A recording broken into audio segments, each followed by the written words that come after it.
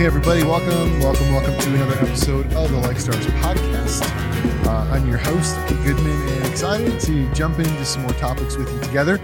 As I mentioned on the previous episode, I'm doing kind of a short 4-episode arc, I guess, kind of a mini series, looking at some of the difficult, sort of challenging things that Jesus said and did that might kind of rub us the wrong way or make us confused. We kind of started that in the last episode, looking at some of the almost meaner things we heard him say in the last episode.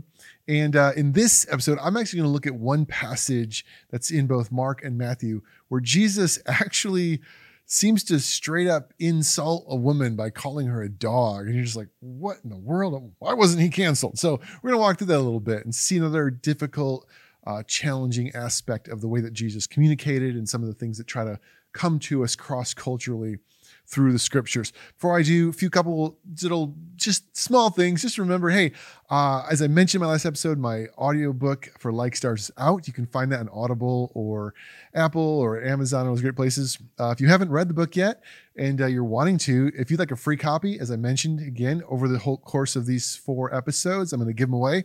You can jump on YouTube right now, leave a comment. And if you're one of the first people to leave a comment asking for a book, I'll get you one. If you're local, you can pick it up. If not, I can send you a digital copy or give you a free code to download the audiobook from Audible. So I'd love to help you out however I can. And and if you have been reading it, I'd really appreciate any reviews. If you want to go on Amazon and say what you thought about it, or just even share on your social media, I'd appreciate that. And even with this podcast, as always, hitting the like button, subscribing, sharing it is super helpful. And I would really appreciate it if you would help with that. Now, my sponsor for today, for this episode, is a real sponsor to kind of. My sponsor is Diet Coke. Yes, Diet Coke. Listen, unfortunately for you humor enthusiasts, I honestly have nothing funny or clever to say about Diet Coke, partly because that would be complete sacrilege to the greatest gift mankind has ever been graced by our loving and wise creator, other than Jesus. But also because it's been quite a couple of weeks for me personally, with some major transitions happening in our world and in our church community. Some of you that follow the podcast from my church, Rise City, know what's going on. And so really, the truth is, if it wasn't for this holy nectar of heaven being pumped straight into my veins 24/7, I'm not sure I'd even still be awake right now. And look, just to be clear, I get asked this sometimes. I'm not saying I'm addicted to Diet Coke or anything. Okay, let's not push the envelope. However, my daughter did ask me recently what I would do if they found out that maybe there's all this talk about, is aspartame good for you, all that kind of stuff, whatever. She said, Dad, what would you do if somebody scientifically proved that Diet Coke is actually lethal and will take years off of your life by drinking it 3 times a day like you do? And my answer was quite simple, honey. It was, well, I would die young and happy. That's what I would do. Deal with it. Not probably the answer my daughter wanted, but it's the truth. I am addicted. But I say that kind of joking, kind of serious. It has been a pretty challenging season. My brother-in-law and our lead pastor is transitioning out of the role of lead pastor. And so it's affected my frequency and ability to get some new episodes out to you. But I still want to keep at it. And there might be some more spacing over the next few episodes, but I really am enjoying this topic and want to keep working through it with you guys. So we're going to keep talking about some of the difficult sayings of Jesus, starting here in episode 2, continuing on with this really difficult statement he made to a foreign woman. Now, I heard a statement said, and it wasn't to me, I think it was online or someone, and I heard someone talking, and they were talking about today's culture, right? The world today. And they were talking about cancel culture. We all know what cancel culture is, right? Someone says something they shouldn't say, and they get canceled online. And I heard this really funny comment. They go, if Jesus was alive today, they'd probably cancel him. And when I heard it, I thought about that for a second, and I was like, yeah, Jesus kind of got canceled himself back then. They did crucify him, remember? And today we're all like, oh man, that comedian said something and he got crucified on social media. It's not the same thing. Not the same thing. Jesus absolutely was canceled as the worst way possible. And I really want to, I don't say that just randomly because there's some ties. As we saw in the last episode, Jesus often spoke very harshly to people in power. And those were the people that ultimately were so angry with him, they got rid of him, they cut him off. But we'll even see here on this episode with this passage I want to look at that sometimes Jesus spoke and acted in ways that were uncomfortable and made people kind of uneasy. Now, my big question last week was essentially, was Jesus a jerk? And in some ways, I guess my big question this week is, should Jesus have gotten canceled? And I think what we'll see is in both instances, what we have to do is what we did in the last episode, really look through the passages together for culture and context. And when we do, we actually find that even though it might be rough around the edges for us today in our culture, there's really a lot of power and meaning in what Jesus was doing. So I want to look at a passage, and it's kind of long. And if you're on YouTube, I'll put the words up here on the screen with you. I want to look, this happens in two places in Matthew. I'm going to look in Mark 7. It says this in verses 24 and moving on. He says this, Jesus left that place. He was in one area arguing with people, and he leaves and went to the vicinity of Tyre. He entered a house and didn't want anyone to know it. Yet he could not keep his presence secret. In fact, as soon as a woman heard about him, a woman whose little daughter was possessed by an impure spirit came and fell at his feet. So a woman is in need. She wants something. She comes to Jesus, falls at his feet. The woman, Mark tells us, was a Greek born in Syrian Phoenicia. She begged Jesus to drive the demon out of her daughter. Which, this is the story, right? This is Jesus. People that have needs. Jesus is the Son of God. He's God, human flesh. He's come to people. He loves people. A woman in need. Jesus, please help me. And of course, Jesus responded the way we would all expect him to. And he says, first, let the children eat all they want. He told her, for it is not right to take the children's bread and toss it to the dogs. Holy smokes, Jesus. What in the world are you saying to this poor woman? You can't, you just call her a dog. Okay, if there's ever a moment you're like, okay, Jesus, you're getting canceled, buddy. Right here. She's coming for your help. She's a foreigner and you call her a dog. Like, what are you doing? There's almost a sense of racism and all this stuff going on. What is happening? All right, so we're going to walk through this a little bit, not necessarily like a Bible study, but I really want to unpack it because I think there's something profound and powerful in these words. And the way we do it, like I said in the last episode, remember we talked about the style of writing, which here is pretty clear. The style is just a story, but then about context. Context is king. So let's start there. So this interaction happens both in Mark and Matthew. Both of them tell the story right after Jesus was in a back and forth with some Jewish leaders. And the argument with the Jewish leaders was about what is clean and unclean. And they were arguing about, Jesus, you're not washing your hands, you're not cleaning stuff properly. And Jesus responds by saying, you're so worried about the outside, you should spend more time worrying about the inside, right? And so that was kind of the idea. They were focused on outward things. Jesus was focused on inward. And right after that, this story happens. And then there's some specifics about this story that are so key that they'll make a lot more sense when you get them. So he leaves his hometown. All right, his hometown, a region known as Galilee, which was a predominantly Jewish area. Everybody there was mostly Jewish, and he's leaving it, and he's traveling into a region known at this time as Phoenicia, modern-day Lebanon, and its city of Tyre. And this was a predominantly non-Jewish area along the Mediterranean coast. And that's so important because we really are talking about things like ethnicity and race here. It's coming into play. Jesus was in his very Jewish area. Now he's traveling to a very non-Jewish area. But it goes even deeper because the book of Mark calls this woman a Greek. And we all know that Mark and Matthew were written to different audiences. And so Mark's audience, this was probably more understood language. Now, obviously, when you hear the word Greek, you think of people from Greece. But back then, Greek was kind of a generic way of labeling all non-Jews who spoke Greek. Like calling all English speakers Americans. Oh, you can be Canadian or whatever. But it's just, that's kind of, Greek was like everybody that was sort of they weren't Jewish or Greek. So in a sense, you'd say that ethnically, she's called a Phoenician. Matthew, who's written to a Jewish audience that would have been more familiar, actually calls her a Canaanite, which was the ancient term for these same people. So in Jesus' day, the Greeks called them Phoenicians, but the Jews knew these people as Canaanites. Now, if you have familiarity with the Old Testament, this really starts to raise some interesting things because in the Old Testament, the Canaanites, remember, were the original inhabitants of the land that Moses and Joshua and everyone came and battled war with and drove out in a sense. So you got 1,000 years of problems between these two people. They were prominent in Jewish history. They were essentially Israel's fiercest sworn enemies. Like Canaanites and Israelites were like at it for 1,000 years. They were notorious among the Jews for their idolatry, pagan practices. We read in the Old Testament that Moses and the original Israelites were commanded by God to have nothing to do with them. The two were at war from the very beginning, and they had been. So even though now they were called Phoenicians and Greeks, Jews knew these people as Canaanites. They were the enemy. They were the other. They were the people you don't associate with.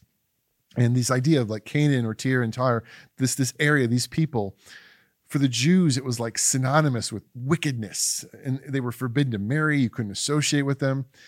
And this was even rooted in why their own stories of the Exodus and the conquest and all these things, where that comes from is essentially they believe that God had sent them to this land to drive those people out because of how horrible and wicked they were.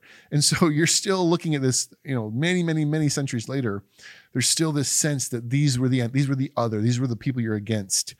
You have the story of the ancient king of Israel, Ahab. If you're familiar with him during the life of Elijah, he was famous for disobeying God and marrying a Canaanite woman from Tyre, this same city. Her name is Jezebel. If you heard the name Jezebel, yeah, it probably doesn't ring good thoughts. She's the bad guy in the Bible. She led him into horrible sin and eventual downfall of the entire nation. It was all like Canaanites' fault. It's the Canaanites' problem. They're our enemy. So a lot going on here. When this woman comes to Jesus, she's not just a random foreigner. She's a Canaanite. And what we realize, and it's still continuing, even though that was like over 900 years earlier, it doesn't appear to have been much better in Jesus' day. The historian Josephus, who lived right around a little bit later than Jesus, he's quoted in his own book saying that Phoenicians of Tyre, the Canaanites, are known to have the greatest of ill will towards us, the Jewish people. The enemy went deep. It went both ways. They hated each other. And a great scholar of the ancient world, Craig Keener, he talks about how for the Israelite people, the Canaanites, he calls the most morally despised of all Israelites' enemies. And he said, like, somebody hearing this story and even thinking of a Canaanite coming to Jesus would have sort of set a Jewish readers on edge. Like, ooh, what, Canaanite? What? If they held any common racist tendencies towards Canaanites, this was rough, and they most likely did. And so I'm telling you this because of this ethical separation. When Jews looked at Greeks in general, but especially Phoenicians like this woman, they actually had their whole plethora. Do you know what a plethora is?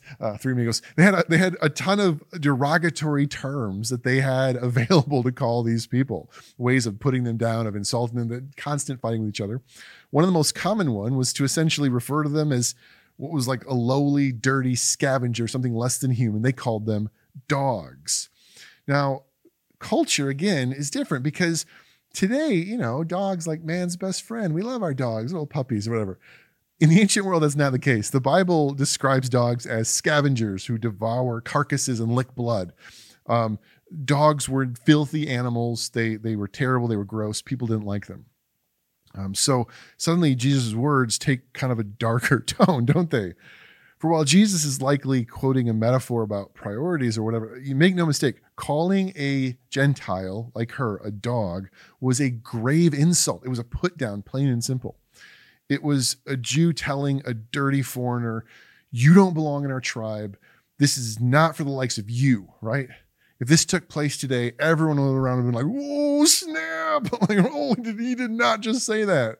It would have been a major, serious issue. And what's even interesting when you look at the story, the sad truth is the woman wasn't even surprised. Like, her response to this wasn't like, oh, you said what? She almost just kind of takes, like, no one was surprised. Because this kind of talk, the degradation, the racism, the ethnic separation was a normal and accepted part of their lives. She doesn't even respond to the insult. As you keep on reading, she just kind of rolls with it, like being called a dog was a typical part of her day. Maybe it was. In fact, Jesus' followers were probably all nodding in agreement at the sick burn against a race of people they despised, an other, an outsider who didn't belong, right? Like, get her, Jesus, And then Jesus, like, they were probably cheering at this moment. Because this is what humans do. And just a side note here, right? We've created these words like race and ethnicity so we can separate. so we can compare and distinguish one group from another.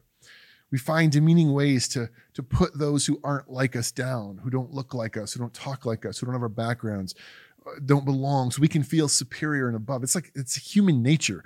We see those not like us, and we build walls of our differences in order to say we are us and you are you, and we're not the same, and all these kinds of things. And we talk today about our problems with racism in America, and it's true, it's huge, it's such a real thing. There's a real problem in our world, but unfortunately, it's not new. Like, it's not like America didn't invent racism. Stereotyping people and creating barriers and class distinction was a routine part of life in the Roman world of Jesus' day. Now, I will point out that it was different in some very key ways in the ancient world. First and foremost is to know that if you were to go back in time and live in the Roman Empire of Jesus' day, you would find that people weren't separated because of skin color. Physical features almost never came into play. That's a whole bundle of dehumanizing evil we created in the last few centuries. But there were still plenty of things that created divisions, especially gender. Women were definitely less than men. Culture, where you came from, your background, your ethnicity, social class, how much money or power you had, literally even just geography. In the Roman Empire, they thought of the city of Rome itself in Italy as the center of the world. And the further out from Rome you went, the less important you were. Like, the further away you lived from Rome, the less value you had as a person. So different climates, different environments, and so, yeah, they didn't care about your skin color, but maybe if you had too much of a tan, you're like, oh, you're probably, some field workers, right? All the social class, all these kinds of things gave them reasons to look down on each other and see each other as lesser or greater. Even language, the term barbarian, which sometimes, Conan the Barbarian, it was an insult. It was essentially making fun of anyone who didn't speak Greek or proper Latin like a good Roman. Someone uncivilized, someone beneath us who goes bar, bar, bar, bar, bar, right? That's how they were making fun of Germanic tribes, languages and things when they came up with barbarian kind of thing. It was a put down. You're almost like, you're an idiot because you don't talk our language. But again, this wasn't physical issues like skin color, nor even necessarily nation of origin. That wasn't really a thing. But whether someone shared the same cultural behavior. Among the Greeks and then the Romans, ethnic identity was more of a social or political construct than a biological one. It wasn't like, oh, you have funny ears, so we don't like you. It's more like, you're from where? You have this background, whatever. I heard a great scholar say that the Greeks did not see ethnicity so much as disclose it in their actions. Meaning, I don't see your ethnicity, but when you start acting and talking and I hear your voice, or I find out where you're from, or who your parents are, now I start to build racial divides and ethnicity and all these kind of things. Either way, I'm not trying to make one, they're all crappy. The world has always been full of ways to demean and separate, to point out how certain people don't belong, don't fit, aren't as valuable. There is a sickness in us as humans. And what is sort of equally disappointing is that this same mentality didn't seem to have escaped the very people that God originally called to be different. The Jewish people, the Israelites. And you read their writings, you see they were just as ready as anyone else to put down and reject those outside their circle. In fact, they had a prayer. This was a literal prayer, a Jewish prayer. It said this, I'm quoting, "Praised be to you, Adonai, our God, because you have not made me a Gentile, a woman, or a slave." Which is just such a, what? There's cancel culture. Praise God, I'm so grateful that I'm not one of those lowly women, a foreign Gentile dog, or a slave. I'm so much better than that. Thank you, God. I mean, look, that's a Jewish prayer. They were praying, literally thanking God for that. The truth is, things like racism and things runs deep. Sometimes it's hidden, sometimes it's overt, but it's within us. When you can make it a prayer, man, it's inside of you. But while for much of the world, the separation was about status or culture, for the Jews, it was often about their understanding of religion.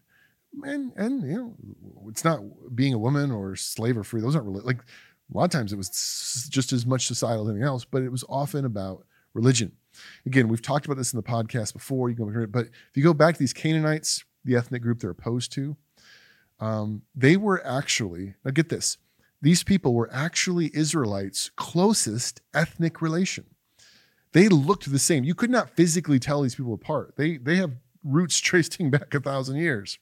It was their lifestyle. For the Jewish people, those people's lifestyle was evil, and God wanted to keep his people away from them. Not out of racism, not because God was a racist or cultural superiority, but because he didn't want them going and following their evil ways. That was the primary reason why he called for some separation. We've discussed this again many times in this podcast, different ways. He gave the Jews special laws, and some were moral, but others were about being separate or distinct. There was a sense that you should stay away from their practices and the things that they do. So that food and purity rules and Sabbath and all these kind of things distinguished them and created separation. But really, at the core of it, it's just so important to remember that the being Jewish was never about race or ethnicity at all. What made a person Jewish or part of the people of God was whether they chose to adhere to the law and make God king of their lives. Those who did lived and looked differently on purpose. Their lifestyle was distinguished from others. And in fact, anyone from any nationality could become Jewish. You didn't have to be born into it. You could become Jewish if you're willing to fully obey the Torah and be circumcised, yikes, obey the law, all this stuff. And people did. People converted to Judaism all the time. So again, we're not talking about like physical blood relations all the time or where you come from. You could come from anywhere and become Jewish, but being Jewish meant you took on these rules that made you look different than others. And herein lies the problem. And we've touched on this before. I'll bring it up again. What God originally intended as a means of distinguishing his people, of saying, hey, I don't want you to go that kind of behavior, became just one more way for people to keep others out, to be just as racist and segregating and as the pagans were supposed to be. They're supposed to be different then. They're doing the same thing. They had the same sinful sickness and religion to justify it. These laws that were intended to make God's people stand out actually became barriers that kept other people from getting in. And now you're starting to see it with this woman. But this completely misses the point. And this is a lot of the New Testament, a lot of Paul's arguments. Like in Romans 2, Paul says, a person is not a Jew who's only one outwardly. No, they're one inwardly, something of the heart. He's saying like, we're missing the point if you think this is about physical things or exterior or where you come from or who your parents are. What God is doing is all in the heart. Which all of that brings us back to this weird passage.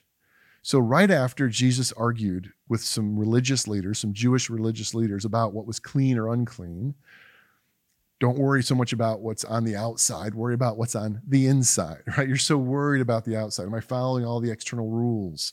And he's like, what about what's actually on the inside? What about what actually matters to God?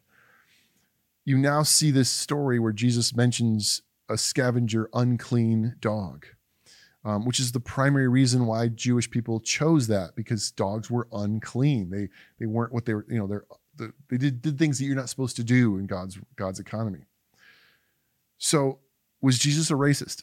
Was Jesus a mean person, as we talked about in the last episode? Joining in with the crowd and putting down the outsider? I don't think so. And as I've studied this passage and really dug into it a lot, there are a lot of great scholarship that talks about this, and it shows a different angle of it. I think what he was doing was, and we'll see this in a minute, I think Jesus was using a racial connotation, an idea that was common, not to insult the woman, but actually to demonstrate something to his followers. For while they were all probably happy to hear him put her down, right? They were probably cheering like, yeah, Jesus, you get her, you put her in her place. What came next must have just driven them nuts. Because after he makes this statement that essentially calls her a dog, she replies by calling him Lord. Now get this. This is in Mark 7. This is the only place in the entire Gospel of Mark where a person addresses Jesus as Lord. Think about that. It's the only place in the entire Gospel of Mark where a person calls Jesus Lord. And who does it? A Canaanite heathen dog. An outsider who's not part of the group, someone that they would never accept, someone who they thought has no business being part of anything they're doing, calls him Lord before they do. Do you see what maybe is happening here? I think that Jesus was using this occasion to actually challenge some deeply rooted prejudices in the hearts of his disciples. I think what's happening here is Jesus was using this not to speak to her, but to speak to the listeners. They would have all been nodding in agreement with the routine humiliation of a race of people they despised, an other who didn't belong. And he begins the way that they would expect and approve of. First, ignoring this female Gentile dog, and then once she won't take her cue and leave, an ethnic insult to put her in her place. It was as if Jesus was essentially saying, I know what you think of these people, and I know how you expect me to treat them. And he kind of starts to. But then what you see is he's actually setting them up in order to challenge some of their beliefs, using their almost own racial anger and resentment, verbalizing their deepest prejudices for them to hear and be challenged. And I think he was showing his somewhat racist audience who, thought he was only there for them, and their little closed community, that he was actually there for the world. And that this Canaanite, quote unquote, dog was just as loved and welcomed as they were. And why? Because she ends up possessing what is ultimately most important. In the Matthew account, Matthew 15, Jesus answers her. She basically says, well, Lord, I'll take what I can get. And Jesus says, man, woman, you have great faith. Your request is granted. Here it is. And here's what it has always been about. Faith, commitment, loyalty to God. An inner choice to make him Lord and obey him and trust him. And what Jesus cares about is not the color of your skin or where you were born or what your ethnicity was or what language you speak, what kind of church you go to, whatever. Whether you will choose to offer your loyalty to God and live like he created you to live, to trust and obey him. Going all the way back to Abraham and the calling of the Jewish people. Paul would later talk, it's always about God restoring our humanity through being willing to trust and obey.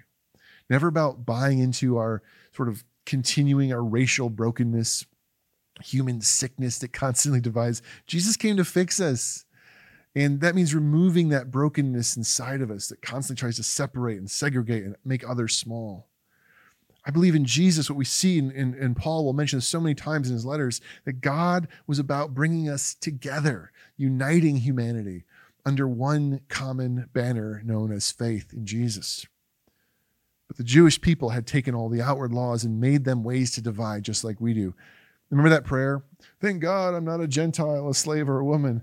Notice what Paul would later write to the Galatians when speaking of sort of this tension with the Jews. In Galatians 3:26, he says, so in Christ Jesus, you are all children of God through faith, all of you, no matter where you come from, Greek, pagan, slave, whatever. There is neither Jew nor Gentile, neither slave nor free. There's neither male or female. You're all one in Christ. Paul is showing how Jesus is actually undermining all of it.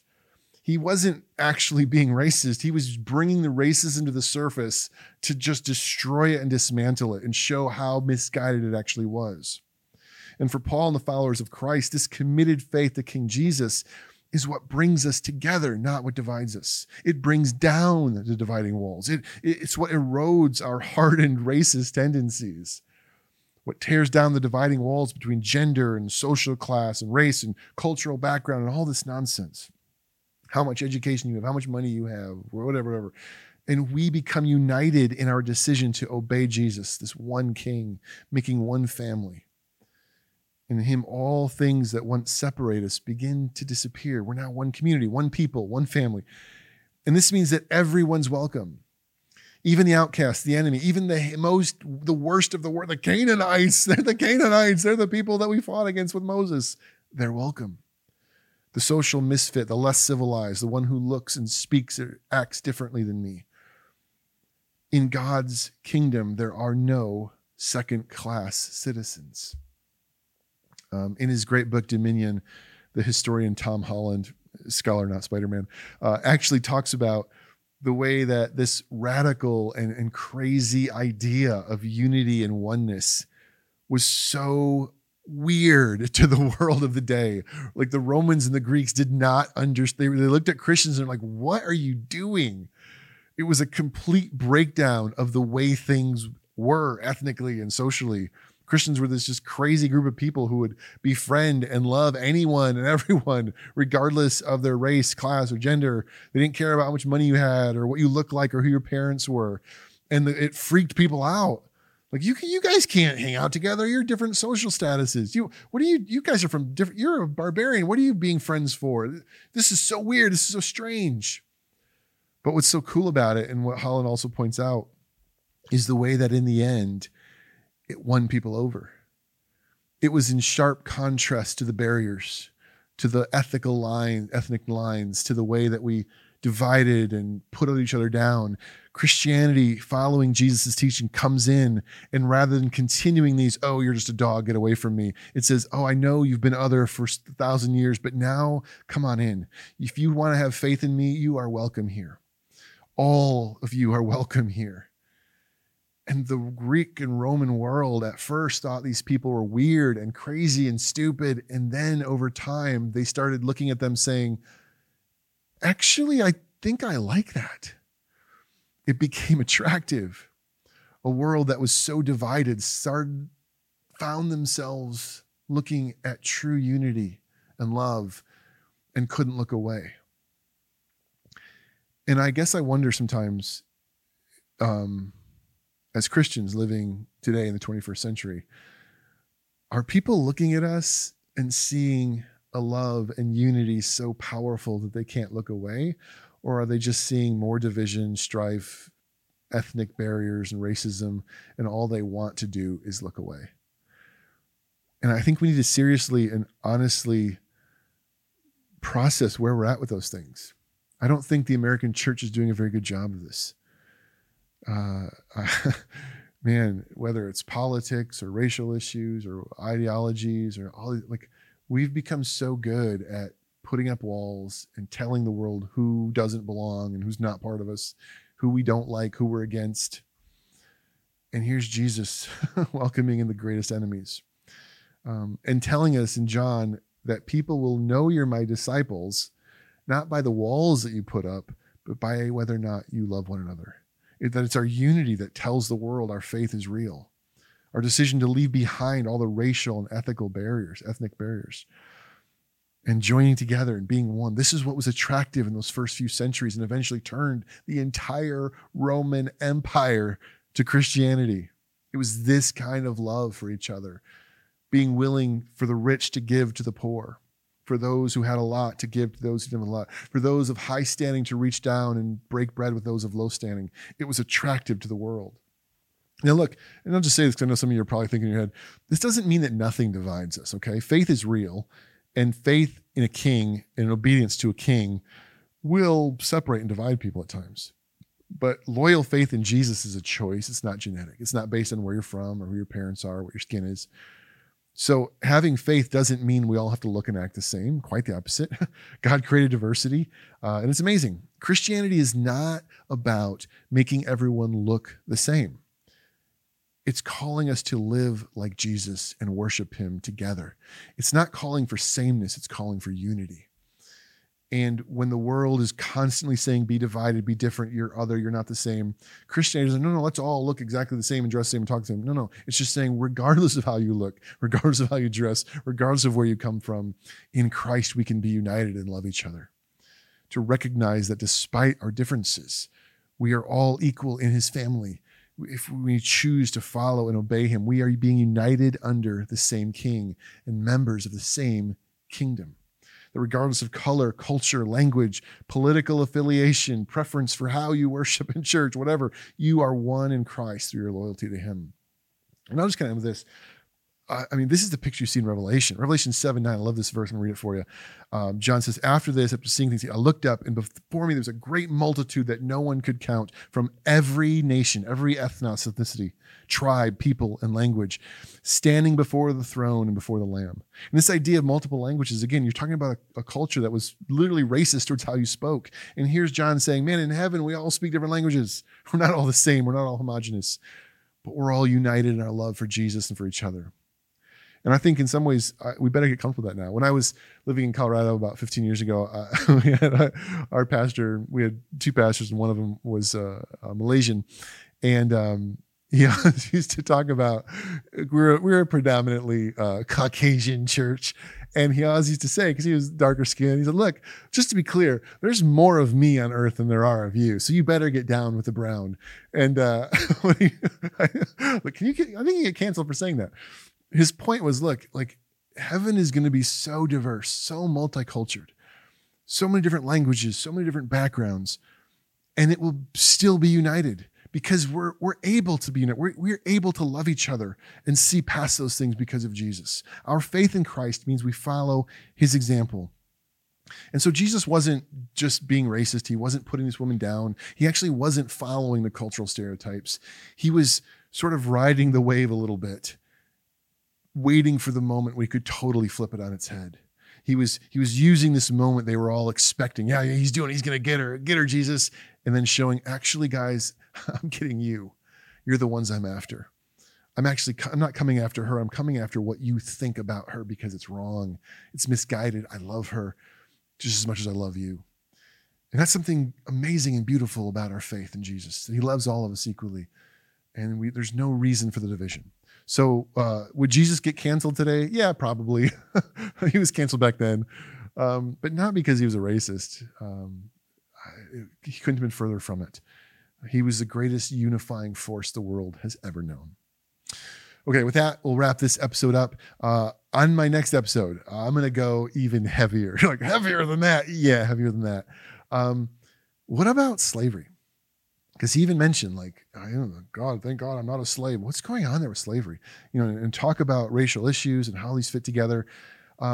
So I'm just going to dive into it in the next episode. I might need a few weeks for that, so it might not come out right away. But on my next episode, I want to talk about Jesus's attitude towards the idea of slavery, because I think it needs to be discussed. It's not something we should just gloss over and ignore, because it's real. It's there. He talks about it. He uses it sometimes in his stories, and he talks. So we're going to break it down. We're going to talk about it, see it culturally and what that means, and how do we come away from the scriptures understanding how that fits in there in a way that lets us keep our faith and trust in the Bible. So it's going to be a heavy episode, but I think it'll be one worth checking out when it comes out soon. And then like I mentioned before, again, if you'd like a free copy of my book, be one of the first to comment on the YouTube channel. I'd love to get you one. And please like, share, subscribe, all those fun things. And we will see you on the next episode of the Like Stars podcast. Thank you. You consume me and I'm burning alive. When you're near